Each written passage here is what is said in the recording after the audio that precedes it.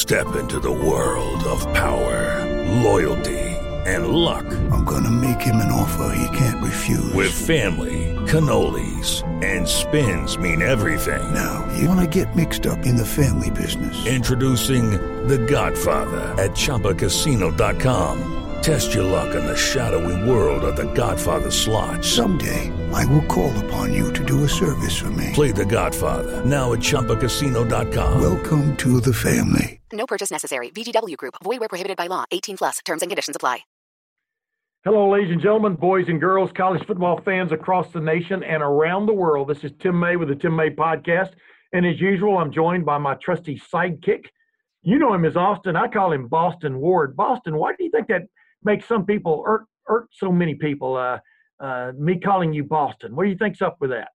I think it's probably because you have because of my twang? The actual seniority on the Ohio State beat, and you set the tone. So I think it's that they believe strongly that you should never defer to anyone else. And I agree. I think that you are the legend on this beat, and you are the true boss, Tim. But see, I'm giving folks a peek behind the curtain that, in fact, I am not the boss. You're the boss. You're the one who tells me what to do. I just follow along. The leash and the collar get a little tight sometimes because, I'm semi-retired, and the closer football season gets, the more I want to run. You know what I'm saying? Maybe I'm champing at the bit. Let's make it more of a racehorse analogy. I think that makes more sense because I've never been into dog racing.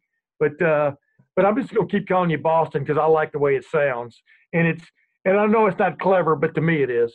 I mean, I would never even dream of telling you how to cover this team. You have been doing it, since I was born, basically. So wow. I don't think I've ever really put it together in my mind that way until just now, and I'm sorry that I did that. Wow. For both of our sakes. Yeah. I'm sorry that I did that. I wish I could take it back. We could just delete all this right now and start over, but no. I mean it only as the sign of ultimate respect for you. Horses for courses. That's the way I look at it. Horses for courses. Well, speaking of who's the boss, that's a good segue. Woo! After this latest college football weekend, Ohio State is upwardly mobile. Yeah, the Associated Press writers still didn't give them their, they moved North Carolina ahead of them after Florida took it on the head. But, that's the same group that still voted Florida ahead of the team that beat them, Texas A&M. Go figure that. Both, I think the coaches poll and the writers poll, the media poll, still voted Florida ahead of Texas A&M. I guess their thinking is, well, on a neutral field, well, you could get into that argument all day. I mean, you can't get much more neutral than some of these fields are right now, right? I mean, although College Station had a lot of people there, but Ohio State treading water is doing quite well right now. You agree? Yeah, there's a lot to go through there. Tim, you and I have both in our careers been voters for awards and for the AP poll, and it's not a fun job, especially for a team beat writer, to monitor even the rest of the Big Ten on a given Saturday when we're in one stadium talking about one team, and then you see one opponent every week. Like it's not a job that I envy or really want to do again, to be quite honest. So, I can see how sometimes this things fall through the cracks and you make mistakes, but your overall point about where Ohio State sits and what's happening in the rankings is that all these other teams are already losing games, and you can see, when you start late, Ohio State's now in this position where they can already see, the promised land that other teams are losing. Other candidates, other contenders are already being revealed as not worthy of being in that college football playoff race, and the picture for them is becoming more clear. I think they already knew they would have to run the table most likely with this schedule, but even you're removing the Big 12 almost entirely from that conversation. For example, that everybody else except Alabama really, or one team in the SEC is probably going to be it that goes undefeated. Yeah, that's going to be both some comfort for them and also a reminder that they have to take care of business starting next Saturday and that they can't take anything for granted. Yeah, we're going to get into that more on the second part of my show here with you. And it is, to put it in a nutshell, it looks like the front runner in the Big 12 right now is Oklahoma State. We saw that one in fact, yeah. And it sounds like a lot of the experts are not really willing to give them the benefit of the doubt if, in fact, it's a five-horse race at the end, so we'll see what happens. But, first, I had a great conversation with the with the mother of Paris Johnson Jr., Monica Johnson. I know you've spoken with her before, many occasions. So has Jeremy Birmingham, our ace recruiting expert, along with Spencer Holbrook. But wow, what a refreshing interview. And man, parents these days, man, some of them are really sharp. She is one of them. And just kind of like talking about Paris as a peewee and Paris through the COVID, et cetera. It was just kind of an eye-opening conversation. So I'm going to get into that conversation. I'm going to introduce that here in a second. And then we're going to come back and we're going to chop up, as the chefs like to say, and the sous chefs. I guess you could be my sous chef and I could be the chef. We're going to chop up the national picture, the national bouillabaisse omelet, whatever you want to call it, that Ohio State's going to be plopping into in less than a week and a half. But first, let's get to this conversation I had with Monica Johnson. Lucky Land Casino, asking people, what's the weirdest place you've gotten lucky? Lucky? In line at the deli, I guess? Aha, in my dentist's office. More than once, actually. Do I have to say? Yes, you do. In the car before my kids' PTA meeting. Really? Yes. Excuse me, what's the weirdest place you've gotten lucky? I never win and tell. Well, there you have it. You can get lucky anywhere, playing at LuckyLandSlots.com. Play for free right now. Are you feeling lucky? No purchase necessary. Void where prohibited by law. 18+. Terms and conditions apply. See website for details. And as promised, ladies and gentlemen, I'm back with a very, very special guest, Monica Johnson. Welcome to the Tim May Podcast. Thank you for having me. And there's, as you well know, I've been in pursuit of you. That doesn't exactly sound right, but I've been in pursuit of you for several months now, and we finally have made this happen. And one of the main reasons I wanted to talk to you earlier in the summer was how your big bad son was dealing with the COVID-19 challenges, et cetera. But now it's morphed into dealing with that, but also pushing on and getting ready to play for the first time as an Ohio State Buckeye. Of course, we're talking about Paris Johnson Jr. Bidding at right tackle right now, along with Nicholas Petit-Frere, possibly for the starting job. Is Ohio State's preseason? It's not really a camp; it's preseason post school practices go on. But Monica, how is your son getting along at this point? He's getting along perfectly. He loves it at Ohio State. We talk every single day. We FaceTime every single day, and he's always smiling and expressing his love and how he's enjoying the process. How challenging has this, before we get to it about how challenging it's been for parents, how challenging do you think it's been for your son over the last several months, thinking he was going to show up at Ohio State, vie for a starting job, maybe even in the spring, but then have everything sort of not necessarily put on hold, but put on a very, very slow conveyor belt. How has he dealt with that challenge, in your opinion? Honestly, he's handled it very maturely. I was really surprised on how he handled that. I can't say I would have handled it the same way if I was Paris, but he was very mature during the entire process. At least to me, he never complained about the process. He just said, "Mom, I know God has a plan." He said, "God is not surprised by any of this. And I'm just going to take it one day at a time and make sure I do my very best to be prepared." So he handled it very maturely. Now, were there moments where Paris went through the emotional roller coaster? Of course, but never once he complained to me about this process. He's just happy to be a Buckeye. The reason I initially pursued you way back when was you're one of those parents who has spoken out even before the Big Ten was doing its thing, its tango, as I call it now, because it definitely was a dance. But yes. you were one of the ones on Twitter, et cetera, feeling very confident back in the midsummer with the way Ohio State was handling things. What gave you that confidence? What was it? Some of the highlights that stuck out to you about the way Ryan Day, maybe Greg Studrawa, and those guys were all handling the situation. Well, what stuck out to me was the communication. Coach Day was upfront from the very start. He communicated with us from the time that the boys were sent home because of COVID-19 up until now. It's always been an ongoing communication. So Coach Day never once promised us a season. But what he did tell us, that he shared with us the protocols, the steps that they were going to take as a university to ensure that our boys will be safe at the university. And also, he educated us as parents on different things that we needed to do to make sure that we were supporting our boys away from home as well. And give me a couple of things that you did in that regard. That last part you were talking about supporting your son. Was it more moral support than anything else, or how would you describe it?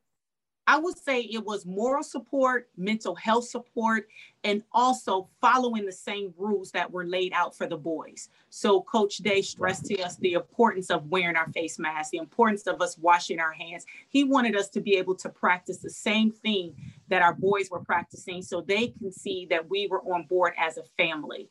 And also he asked us to social distance as well, so that way we could possibly interact with our sons if we were able to get back on campus to spend time with them.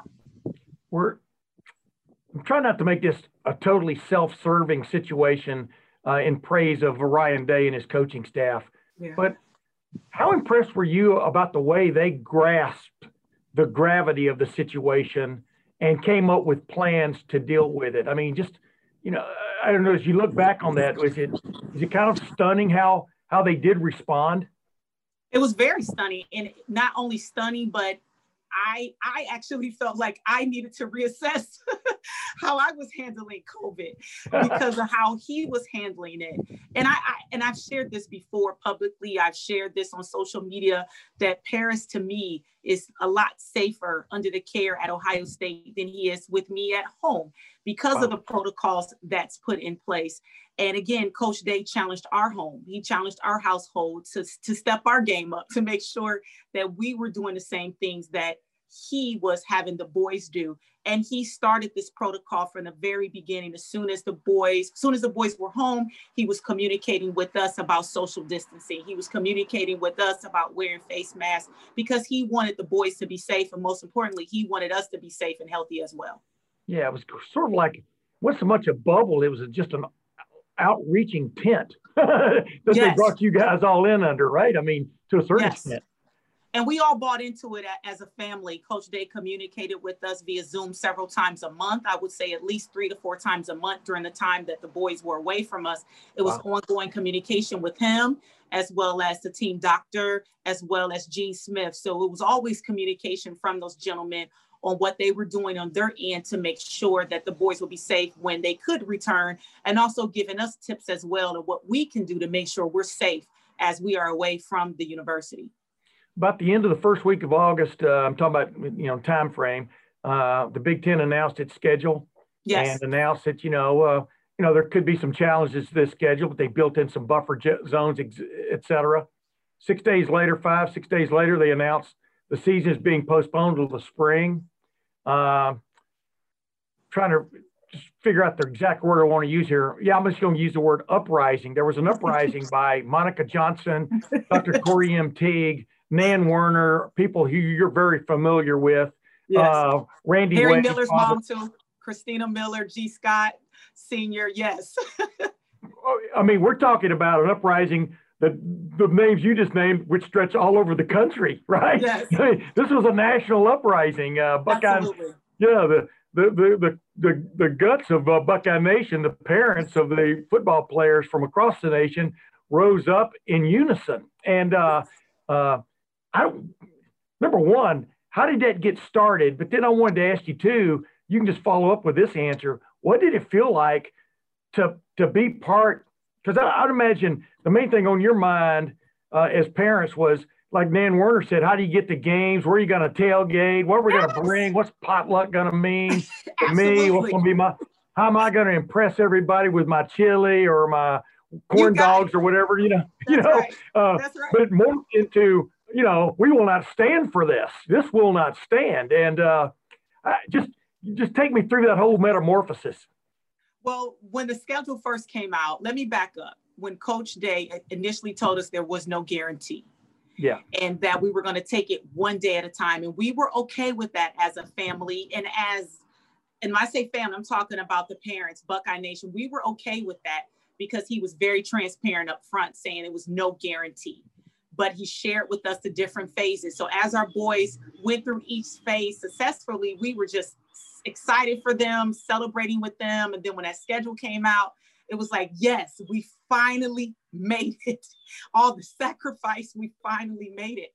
And then less than a week later, for that to be taken away from us, I felt like the rug was pulled from up under us, and there was no explanation as to how they came about that decision. And it was very frustrating because Coach Day, as well as Gene Smith, did an amazing job of communicating with us. I'm sorry. No, you're okay. Okay, yeah. Did an amazing job of communicating with us. And so for us to go from 100% communication to zero, we were appalled. We were confused. We couldn't quite understand that. And so, and even Coach Day and Gene Smith could not even answer our questions, which was a shock to us because they've been very supportive and upfront with us from the very beginning. And so I'm on the parent board, the Ohio State Football Parent Association board. I'm a freshman representative on the board. And so we have a group, and we came together as a group, and we just started communicating on what can we do to help, because we knew that Coach Day and Gene Smith could not answer our questions. Therefore, our boys could not answer our questions.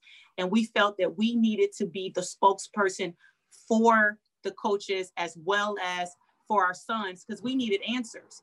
And so we decided we will come together as a group, and everything just took off from there. What as you look back on it now, what did it feel like? Because obviously y'all had an effect, whether Kevin Warren and the Big Ten folks want to admit it.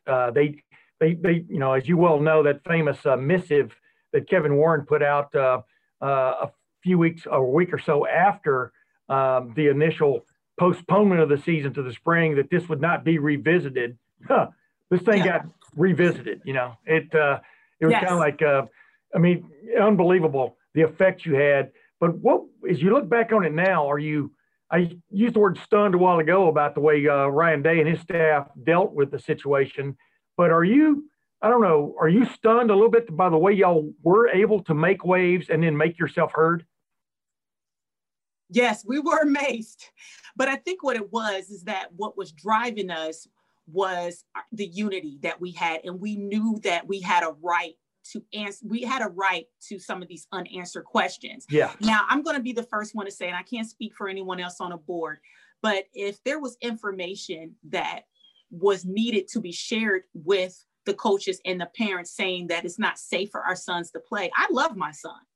And I don't want my son to be hurt. I don't want him to suffer negatively because of this virus. So I would totally support my son if it meant he couldn't play because of the pandemic. I would totally support that, but I can't rally around something if I don't have the answers. And that's what we were looking for, was the answer. We wanted to know, how did they come to this conclusion? And we know how hard our boys worked and the protocols that were in place. So that drove us, because we felt like we needed answers and we deserved answers. But when he decided that this would not be revisited and that the season will be postponed, but in my mind canceled, it will be postponed, then at this point we decided we were going to take it up to another level. It wasn't over for us, and we were going to continue to plow forward until we got the answers that we needed. I think with the way me being a sports writer, a longtime sports writer, I think the term I would use was y'all took it up a notch. Yes. Or three, Yes, my mom used to tell me and my brothers, when we get in trouble, go out there to the hedge and pick out a good switch. Don't bring one of those little limp ones in here. Pick out a good one. And that's what y'all did. Y'all got a pretty nice switch and got after it. Were you just as surprised that they did revisit, and that you're now a little over a week away from watching your son play college football? Let's face it, nothing's a given. Nothing's a given, as the NFL is finding out in this COVID-19 era. That's but right. Are you surprised? Stunned is the other word I'd use again. That you're a little over a week away. Yeah, I'm excited. I'm excited. I dreamed of this moment for Paris. I dreamed of him running out of that tunnel behind Coach Day, and it feels good that now it's going to be a reality. And I know that the boys are excited that the parents rallied together to help this come together. And I loved how the entire Big Ten conference came together. So it just wasn't about Ohio State, but it was about the great parents at Nebraska and Iowa and other schools, and even the team up north parents. Yeah. We all came together because we want what was right for our sons. I just thought of this. Are you folks in the Nebraska folks planning any kind of special little get together before that game next Saturday? I mean, because y'all more than anyone else were the real the fly in the ointment, so to speak. I mean, the burr under the saddle. I mean, you got to give Nebraska parents credit. They stepped up. Absolutely. You know? I mean, are y'all planning any kind of just kind of a friendly get together before the war starts? Well, we wanted to, but because of COVID, we're not going to be able to get together as a group, but we are planning to get together next fall, because we're believing next fall we'll be able to get together as a group, and we can possibly do a joint tailgate before, as you say, before we go in battle. Yeah. Yes. I mean, but the thing is, y'all be some of the few people that even be in Ohio Stadium on Saturday. You know, I mean, you've been to Ohio Stadium, Monica. What do you think it's going? I was in there a week and a half ago when we got to watch 30 minutes of a practice. It's like the Indianapolis 500 for me. Indianapolis Motor Speedway is a totally different animal when it's full of people. You know, right. 250,000 people. Ohio Stadium, 105,000. Instead, they may have 1,000 or fewer. You know, in there. Yeah. What do you expect that atmosphere to be like? I'm not sure. I'm really not sure what to expect. I do believe it will be an excitement in the air because, we're going to come together. The parents going to come together and rally our boys on and celebrate because the time has come and it's here. So I'm not sure, but I know it's going to be an exciting atmosphere. It won't be 100,000+ fans just yet, but it will come. The day will come. But I get the total impression here that you're going to try to make up some of the slack, right? I mean, and I just what I want to get into with you, the mother of a young man who's about to play in his first college football game at The Ohio State University, you saw when you and I conversed on Twitter the other day when you ran that picture of him when he was a peewee, when he had the ball under his arm. I said, yeah, that was when he was small enough to be a running back. Yes, he was 5 years old. And now he's too big. If he'd grown quickly, he'd have a big X on his back, right? I mean, in peewee. Don't let this guy play running back. But as you've said, man, the time flies, right? It does.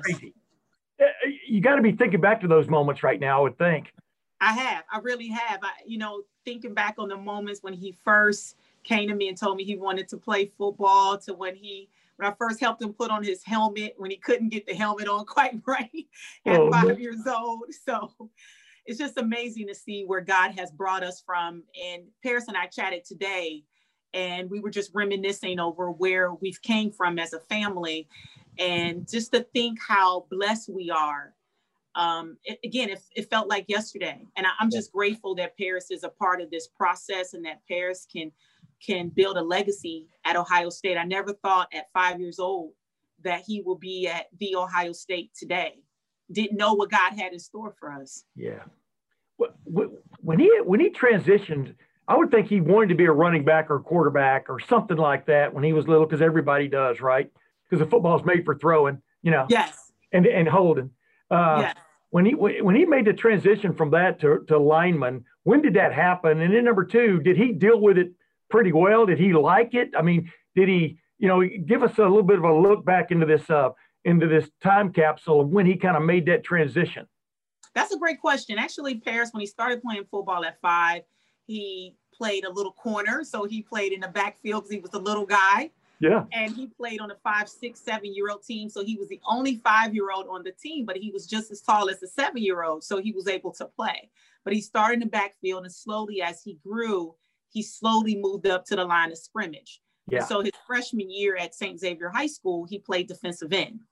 And so I remember, again, like yesterday, Coach Steve Speck came to me October of Paris's freshman year when the freshman season ended, and Paris was then invited to move up to JV because JV was still playing. So he was able to move up. And he called me and he said, Monica, we're going to move Paris from defensive end to offensive line because Paris grew over 4 inches in a matter of 9 months. So he went from being 6'3", he came in at 6'3", and he was 6'7". And he said, we're going to have to transition him to the other side of the ball because if he plays Division I football, they're going to transition him to the offensive line because he's already outgrown the position playing defensive end. He said, so let's get a little weight on him and move him to the offensive side of the ball. And I told Coach Speck, I said, I'm good with that. I said, you're the expert. If you think that's what is going to yield a scholarship for Paris, I totally support it. I had no doubt.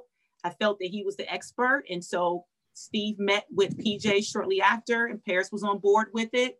And the funny thing was, the only thing we knew about blocking, at least in my mind, was just trying to prevent the defender to getting to the quarterback. Like, oh, that sounds easy. Yeah. That seems like getting away, right? Just getting away. That's real easy to do. Yeah. And so Paris started watching film and he says, Mom, I don't think it's that easy. and so this may sound a little corny, but what we did, Paris and I, we got on our knees and we prayed and we said, God, will you please put someone in our life that can help Paris make the transition to defensive end to offensive line? Because Steve Speck told us, he said, now I'm going to transition Paris to this position, but I don't know how to teach him how to play offensive line. Yeah. And I said, okay. I didn't worry about it. I didn't question Steve. And I said, okay. And so Paris and I, we got on our knees and we prayed. And within, I would say 3 months, God put Willie Anderson in our life. Willie Anderson was placed in our life. Anthony Munoz was placed in our life. And between those two gentlemen, they taught Paris how to play offensive line. They spent a summer teaching him how to play, how to kick, how to punch, how to set. I mean, just taught him, because Paris was a blank canvas. And so he just absorbed everything. He watched a lot of film with those gentlemen, just learning more about the position. And then he slowly transitioned. And by, I want to say, maybe the eighth game, the 6th or 8th game, I'm sorry, Tim, it's either the 6th or the 8th week at his sophomore year at St. Xavier High School, he was given the starting position at left tackle at that point. And he at that point, it just took off at that point. It was no turning back at that point. And just to see the growth in him and to see him make that transition. And that's not easy to play offensive line. That's not an easy position to play. In my mind, it was easy because you just keep the defender away from the quarterback. Yeah. But it's not really that easy at all. But again, we credit God putting people in Paris's life to help him master that position. Yeah. I mean, Willie and then Anthony Munoz. See, I covered the Bengals way back in the late 70s, early 80s. I was there when they first covering them when they first went to the Super Bowl. But Anthony Munoz is one of the great players of all time, much less left tackle. Yes. And to have him in Paris's life, I mean, like you said, that was a godsend. I mean, absolutely. What was Anthony like to deal with, and how did he relate to Paris? Oh, my goodness. He's like a teddy bear. Yes. Such a gentleman, very kind. He was eager to support Paris and take time with him and to just give him advice. I mean, he's a phone call away. If Paris was to call him right now, he would answer the phone. He just wanted to support him. He gravitated to Paris, and so did Willie. And so between both of those gentlemen, they helped him to become who he is today. Between his freshman year and his sophomore year, like you said, he grew 6, 7 inches. Could you actually, I would think as a mother, because how tall are you, Monica? I'm 5'10". Yeah, you're vertically challenged. No, my wife's 5'10". But you could actually see him from one week to the next being taller, right? I mean, what was that like? Tall. Paris always been a tall kid. You know, when I gave birth to him, he was 22.5 inches long. Wow. So he's always been a tall kid, but to grow 4+ inches in less than, a school year, that's a lot to go from 6'3" to 6'7". I believe he did it in maybe 6 months, I think. Wow. Yeah. Well, I grew from 5'8" to 6'2.5" in about a year and a half, from like a ninth grade to into the 10th grade. And, I remember I went through 3 sets of clothes then, because my pants, you can't wear high water pants more than once to school or you get teased, Right. You know how water pants are. The cuff doesn't come down to where it should. What was it like keeping him in clothes just during that spurt? It was hard. It was definitely a challenge, keeping shoes. He was constantly growing out of shoes every 6 months. Sure. Clothes every 6 months. But, again, prayer. Where did you find clothes for him, though? I mean, we're not talking about going from 5'8" to 6'2". We're talking about going from 6'3" to 6'7". Online. Big and tall man's category. Yeah, I had to order everything online, and Willie Anderson was a great resource. So he was the one who shared different places we can go to purchase shoes, to purchase clothes. And so, yes, it was a challenge. It was. Did you find a gold mine? Did you find a gold mine for that kind of stuff? Was there one go-to place that you found that really worked? No, I actually had to go through at least 4 different places. Wow. Yes, 4 different. Crazy. Monica, that's crazy. It's a family effort, so everyone was chipping in on that one. Yeah. Well, last thing, when was it that you knew? Was it when the phone call started really being incessant? Was it when letters just started pouring into y'all's mailbox?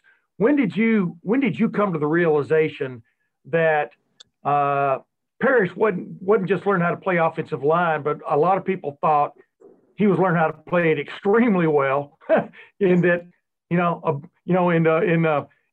old time terms, you call him a bonus baby or a blue chip. But when did you come to the understanding that he could be one of the elite in the country if he kept pursuing this? And how did that kind of change, like, his focus even? Honestly, I knew this. I want to say it was his sophomore year. It was when he played against Fairfield in the playoffs, and I saw his performance, and it hit me then. I knew then that he was going to be an elite athlete. I saw it then. Now, Paris and I, again, we prayed. He always wanted to play Division I football. And so we would have been happy if Paris was at Miami University. We would have been happy if he was at Bowling Green, because it's still great Division I football. Yeah. But once Paris had such a great performance in that playoff game against Fairfield, the very next day, the phone was ringing. Steve Speck said he could not keep up with the volume at that point. And I knew then at that game, something changed. And in a matter of 6 months, how do you go from having one offer to 50 offers in a matter of 6 months? Yeah. I knew, I felt it, if that makes sense. I felt it that night when I was watching him out there, that it was no turning back at that point. Well, as you're saying that, I'm getting goosebumps, because I'm thinking about you guys getting down on your knees after Steve Speck, Coach Speck, told you we're moving into the offensive line, and putting people in, and the Lord bringing people into your life that helped you get to that point, and then just to see it. I mean, you got to like Coach Speck, right? Oh, yes, absolutely. He saw something that we did not see, and we took it and we ran with it. And it's, again, if it wasn't for him seeing that in Paris, things could be totally different right now. Well, how is Paris good at? We don't hardly get to talk to these guys, like we used to do in the old days. I used to just hang out at the Woody Hayes Center way back when. That's how old I am, Monica. But will he be able to? How well does he handle this kind of spotlight? Obviously, he's in a battle just to get on the field at this point, but how well do you think he will handle the growing, for one another term, even the growing attention from what he's had already? He's handled it very maturely, and I believe he will continue to. Paris is very big on being humble. One of the things we stress in our household is to not be prideful, because I believe the very moment that you're prideful, that's when destruction comes. Yeah. And so that's something I stress to him all the time. And so every single day, Paris, I know he shares with me, he does his devotion, he does his prayers, and he looks for ways to give back to others, because he knows that will keep him humble. And know that that this is simply a gift that God has given him, one of many gifts that God has given him, that he can use as a platform to be able to bless others, to entertain others. And so he's been really good about making sure and keeping the forefront that it's not about him. And if I ever feel like it is about him, I don't have a problem with reminding him that it's not about him. That it's about others first. Absolutely. Yeah, there's an M there, but it's the end of team, right? That's right. Yeah. That's right. And family. When did you come to grips with the fact that football is a brutal sport, and that do you watch football with one eye closed and one eye open when your son's on the field? How did you come to grips with that as a parent? You know, everybody, you know, that's what Dr. Corey M. Teague was talking to me about. He goes, this COVID-19 thing is interesting, but we as parents, you know, we accepted that risk, you know, based on the way Ohio State has handled things. But, you know, football is about all kinds of risk. It's not just about COVID-19. Obviously the head injury situation has come to the fore in the last many years. Knees, things like that. Right. When did you come to grips with the idea that your son is playing a fairly violent sport? From the very beginning. Like I said, when Paris came to me at 5 years old telling me he wanted to play football, I told him immediately, I said, if you're going to play football, it can hurt. Yeah.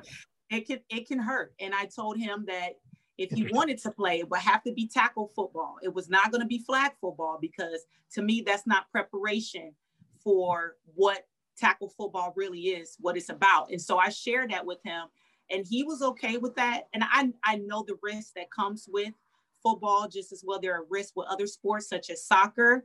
There's with hockey. So there's numerous risks with different sports. And the other thing too is that Paris was exposed to other sports besides football. So Paris, he was a gymnast.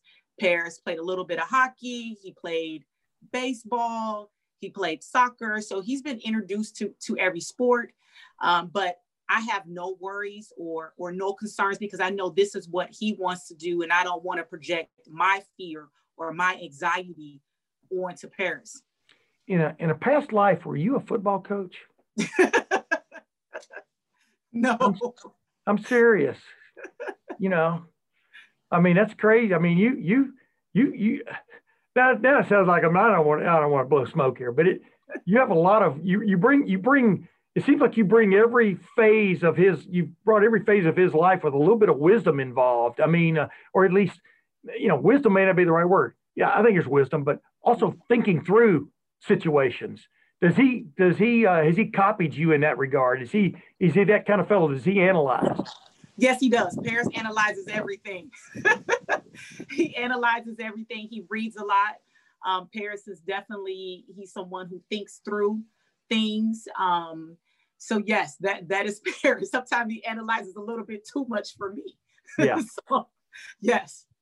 Hey, last thing, Monica, and I know I said that, but that's my calling card. I say that at least 3 times. But this will be the last thing. Okay. How eager, and you touched on this a minute ago, how eager is he to get on that field a week and a half from now against, as you and I speak, against Nebraska, and get on with his college career? Is it like you said, I think you can sense the excitement in him, right, from these phone calls. Yes, he is excited. One thing he did tell me this when everything was put on hold with the Big Ten and wasn't sure if we would even be here today. One of the things that Paris told me, he says, Mom, game day will come. And I promise you I will be ready. I will not take one day off. So he's been ready for this moment. And I feel the stage has been set now. And so it's time for him to come forth. And I'm excited. And I know he's excited. I see a Campbell Soup commercial in your future. I'm not sure. What do you think? Huh? Hey, they can call me. I'm available. I just love those. But anyway, Monica Johnson, thank you very much for joining the Tim May podcast. This has been a blast. Thank you so much for having me. I'm glad that we're finally able to get together and have this talk. Amen. Amen. Thank you very much. Thank you. Have a great day. You too. Thanks. With Lucky Land Slots, you can get lucky just about anywhere. Dearly beloved, we are gathered here today to... Has anyone seen the bride and groom? Sorry, we're here. We were getting lucky in the limo and we lost track of time. No, Lucky Land Casino, with cash prizes that add up quicker than a guest registry. in that case, I pronounce you lucky. Play for free at LuckyLandSlots.com. Daily bonuses are waiting. No purchase necessary. Void where prohibited by law. 18+. Terms and conditions apply. See website for details. And we're back, ladies and gentlemen. Wow. Really enjoy talking with these parents. I mean, Nan Warner a couple of weeks ago, Corey M. Teague, Dr. Corey M. Teague, father of Master Teague III, but then Monica Johnson, man, they're all-stars in my book. You agree?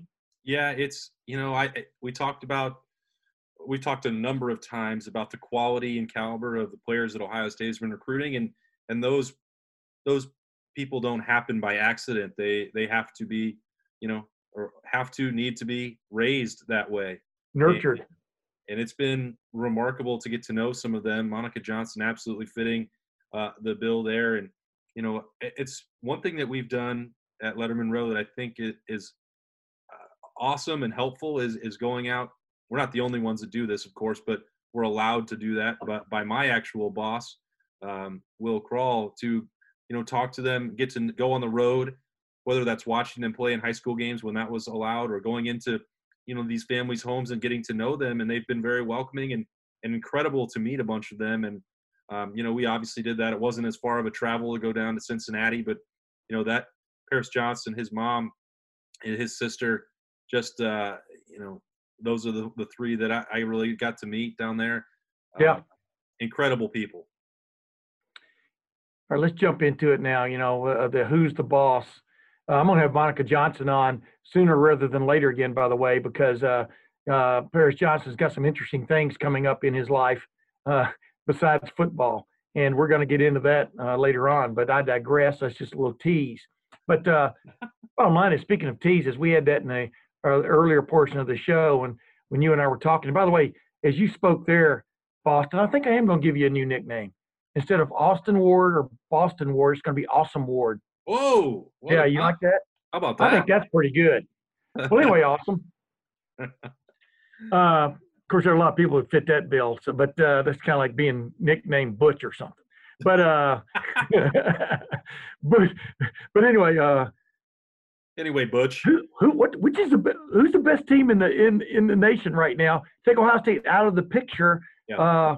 Clemson, I thought played against a pretty good, not a great team by any stretch, a pretty good team the other night in Miami. Put Miami back in its place, which is you're not quite ready for prime time yet, like you used to be.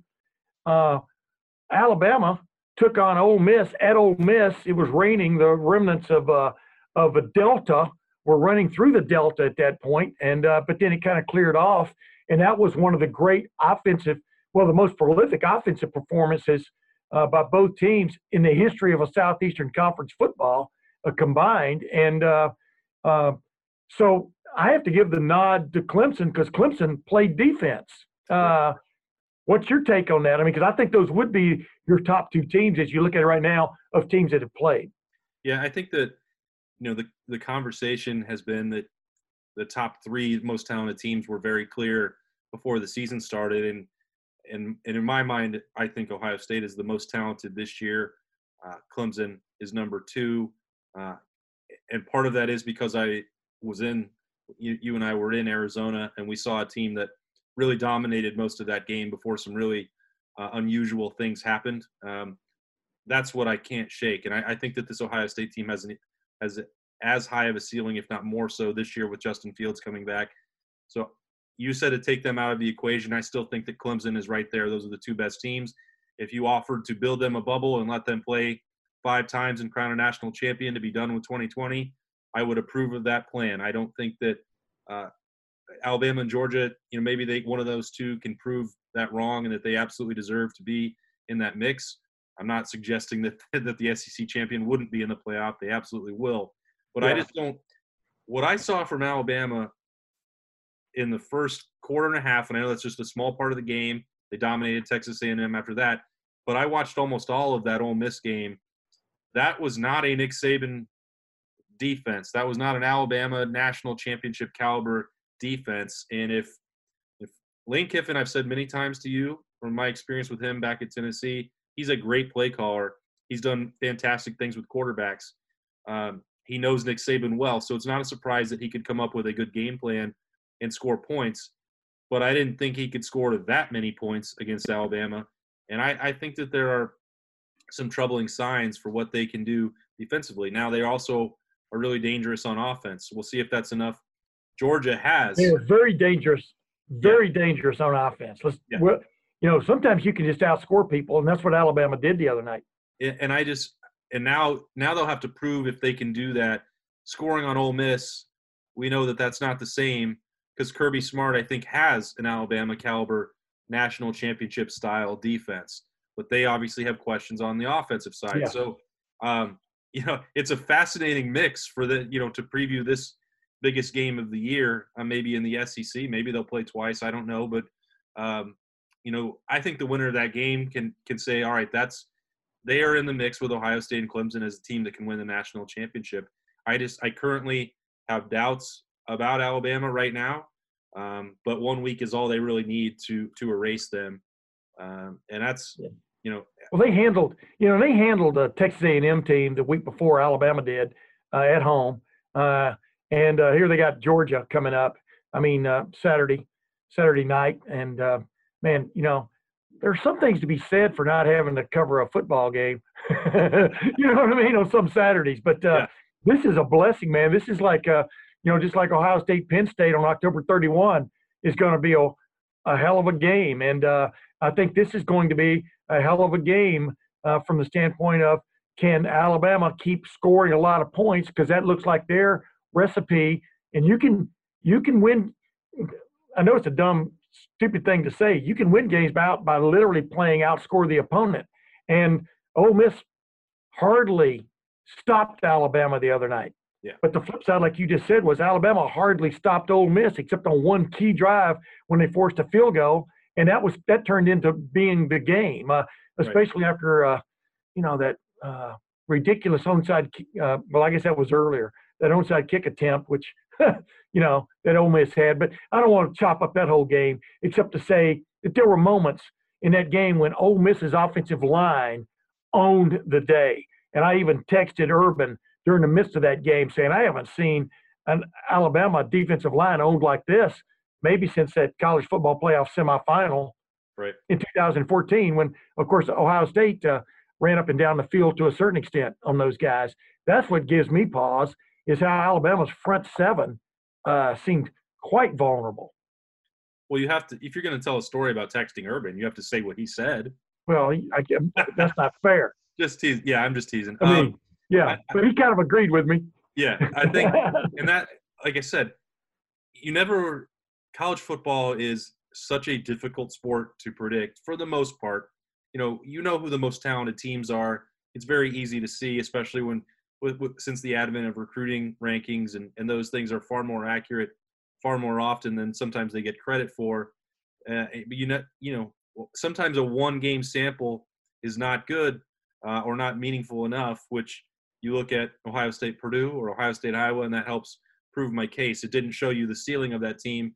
It showed you the floor, and it's up to anyone else to determine which one they think is more meaningful. But it's also, I think, Saturday night for Alabama is a reminder that this season is difficult to prepare for. And even if you have no positive cases and a full roster, the extended layoff, not being able to hit, not being able to tackle, not going through, not having spring practice to get ready, different challenges you might have faced during training camp. It shows you how easy it can be for problems to arise once you get on the field. And, Alabama's a couple weeks into it, of course, now. But, this is a challenge. I asked Ryan Day about that a couple weeks ago when we talked to him, and Al Washington as well. How concerned are you about your defense and tackling when you haven't done it in so long? And they said that's absolutely the case. If you're Ryan Day, you hope that having seen an example, having seen Alabama go through something like that it's another reminder to do whatever you can in the short term. And Ohio State now has, one more week of training camp before they get into a game week. But this year is hard. Weird things are happening. Well, not just Big 12 defenses that suck. Oh yeah. I mean, every major defense out there seems to have some question marks, except maybe Clemson. But we've seen Clemson really challenged yet. I think a little bit the other night, Derek King and those guys tried some things, and Clemson was able to shut the door. Yeah. North Carolina, wow, Mac Brown, unbelievable. Mac Brown, the job he immediately brought back North Carolina last year. They're the team that should have upset Clemson and probably kept Clemson out of the college football playoffs, but blew it at the end. But wow, that team. And then you look at Notre Dame, and suddenly it's the ACC that's loading up in the top 5 or 6. That's crazy, isn't it?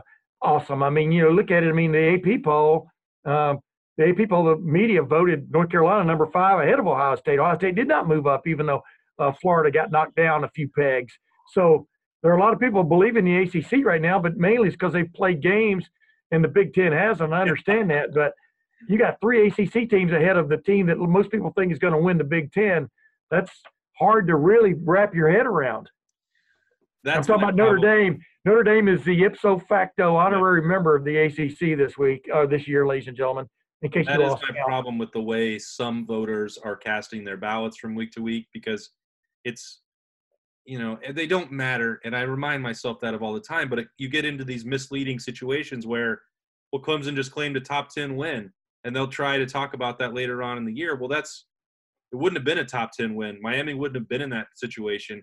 It's not going to be a top 5 game when North Carolina plays Clemson, or it shouldn't be if you're properly rating Ohio State and Penn State. Hey, Mississippi State got a top 10 win over LSU. Exactly. Yeah, exactly. Or Oregon or USC. I mean, not to just make it totally about the Big Ten, but yes. So that doesn't mean that I don't think that that Clemson beating Miami is significant, or that North Carolina hasn't been very impressive and that they might be able to push Clemson again. The Mac Brown point that you raised is very accurate. I did not see him having this impact in a year and a half, or doing what he's doing in terms of elevating the recruiting profile and in some cases mixing it up directly with Ohio State. I didn't think that was going to happen. I never. It helps when you got a quarterback, like Sam Howell kid. I mean, he's playing really well. Yeah. It helps when you got a quarterback who can play, and then guys who start believing. I didn't mean to interrupt you, but you're right about everything you're saying. There is, everything right now is premature by any stretch. When you consider 2 of the Power 5 conferences haven't played a down yet, haven't played a game yet. Yeah, and I think you and I have been doing this long enough that we've heard that. I think most people now understand that you don't get credit for what the team was ranked when you beat them. If you're going to make a count, that it needs to be at the end of the year when you have a full body of work. Unless it's the College Football Playoff Committee, they have to come up with some reason why they left Ohio State out, or somebody out. Yeah. Then they'll bring it back up. They'll dredge it back up like the 100-year-old shipwreck. And that's why I say most people have figured that out. It's not tried and true that everyone agrees on it, but like that's always been dating back to, I think 2007 was when the first time that I voted in it. It was like, everyone wanted to talk about, here's their record against the AP top 25, and that you'd have more than like 13 games. Yeah. At some point, everyone in the SEC had been ranked or in a preseason poll, and if you're getting credit for a top 5 win against a team that was only in the preseason, top 10 or top whatever number I said before, those don't count. Like, let's figure this out, and they shouldn't be counting right now. Like, the Big Ten and Ohio State specifically, they're not ranked properly, so you can't get any of the rankings. Here's the word you're looking for. What you're saying is the polls at this moment are illegitimate. Is the word you're looking for? Especially when you look at the fact that in both polls this week, as I brought up earlier, Florida is still ranked ahead of Texas A&M, which just beat Florida, and they have the same record. How can you justify in any stretch, any way, form, or fashion, voting that way? I mean, if head-to-head to me has always been the great divider, and so don't come at me with the legitimacy of a poll that has that. What do they call it? What's the word I'm looking for there? Quantrill. There's a word like that that they use every now and then. I can't even think of what I'm thinking about, but it just drives me nuts. That's why I can't think of it. My mind's befuddled. But like I told you before we started this thing, awesome. Ohio State has nothing to worry about except winning, because in the AP poll, the 5 teams ahead of them, there are only going to be at max 2 of those undefeated. Yep. Because they all are going to take care of each other, including Alabama and Georgia this week. One of them's going to lose. And then, of course, North Carolina, Notre Dame, and Clemson are all in the ACC, and only one of those teams is going to emerge undefeated if most of the games get in, as we think. So Ohio State really only has to worry about keeping the blinders on and taking care of business starting a week and a half from now against Nebraska. I think it's very fitting, Tim, that the way 2020 has gone the entire year, that chaos would already arrive to college football after just a couple. Like, we're sitting here, we're recording this, and it's October 12th, and, you already can see the pathway that, like, you're not going to have to worry about picking between 5 undefeated teams for the college football playoff. Like, that scenario is long gone. I think it's, Oklahoma State, if they do it, great for them. They'll have earned it going through that Big 12, but from the week in that league, like, even with the problems that Oklahoma and Texas have had, I still wouldn't bet on Oklahoma State sweeping that series. I wouldn't either. Iowa State can surprise you at any time. Like, in some ways, I've been making fun of the Big 12, and we know that, what their history has been in the college football playoff, but you can kind of see that league becoming, more dangerous from top to bottom than it has been. And if you win that league, you've accomplished something. Maybe more so, you just referenced the ACC in the poll right now. Yeah, I'd say that, it's much more challenging at this point to get through the Big 12 than even the ACC still at this point. But Clemson has got the benefit of the doubt themselves. I just think this has been incredibly helpful, the way the season has played out for Ohio State. They do get the reminders that you can lose at any week, and they also know that 9-0 is going to be more than good enough to get them into the field. It always would have been, but there won't be any uncertainty about the number of games that they played, or of cancellations if they lose 1 or 2, that there won't be enough data points. Yeah. Penn State, Michigan, and Wisconsin, I think that's all they have to do. Those are the only 3 games that matter. They're the only 3 games that would really count in terms of looking at an earning spot in the field. And those other teams they have opportunities to lose still ahead of them. So it's a great situation for Ohio State to be in before they've even played a game. But what we were talking about earlier about defense, that's why, the big question mark about this Ohio State team until you do it, I'm gonna sound like a real philosopher until you do it, you can't say you've done it. And the question mark is how well is this defense going to play with all these new starters and all these new really backups, when you think about it. And that's been the question mark is for every team so far, like you pointed out, is defenses have been behind the offenses for the most part, and especially the young defenses. Just look at LSU. I mean, the best team maybe in that state is Louisiana, not Louisiana State. I mean, I'd like to see that game right now. I'd like to see that game this week. And so, yeah. And the point being, until you've actually played a game, you don't know how well Ohio State has filled in the blanks on defense. There's going to be a learning curve there for all of those guys involved, including the brand new first-time, full-time starters. I mean, they're going to play more minutes than they've ever played, and they're going against for example, in the opener against Nebraska, which has been champing at the bit to play these guys ever since last year ended, and that disaster of a first, 20 minutes that Nebraska went through over there. They've been looking forward to it. Scott Frost has been scheming, et cetera.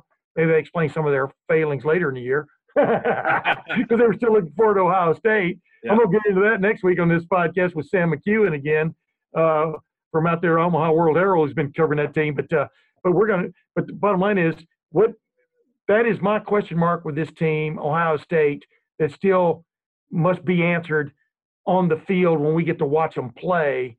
What in the last week and a half of practice, what is it that you think they're looking at the hardest, Ryan Day and his staff, in these last couple of minutes here? Yeah, we talked about it last week, so I won't belabor it, but I think until you know definitively the status of Haskell Garrett and Teron Vincent, like defensive tackle, Larry Johnson said, we talked to him 4 or 5 days ago, he said he still thinks that he'd rotate 6 guys at nose and 3 technique. Well, if you don't have those 2, I wonder, is that still the approach that you're going to take? Because you're probably going to be putting in, maybe a freshman like Ty Hamilton or maybe you're going to borrow, this idea that you and I have talked about and Spencer Holbrook has written about as well, like Tyler Friday at 3 technique. I think he's a great fit for that.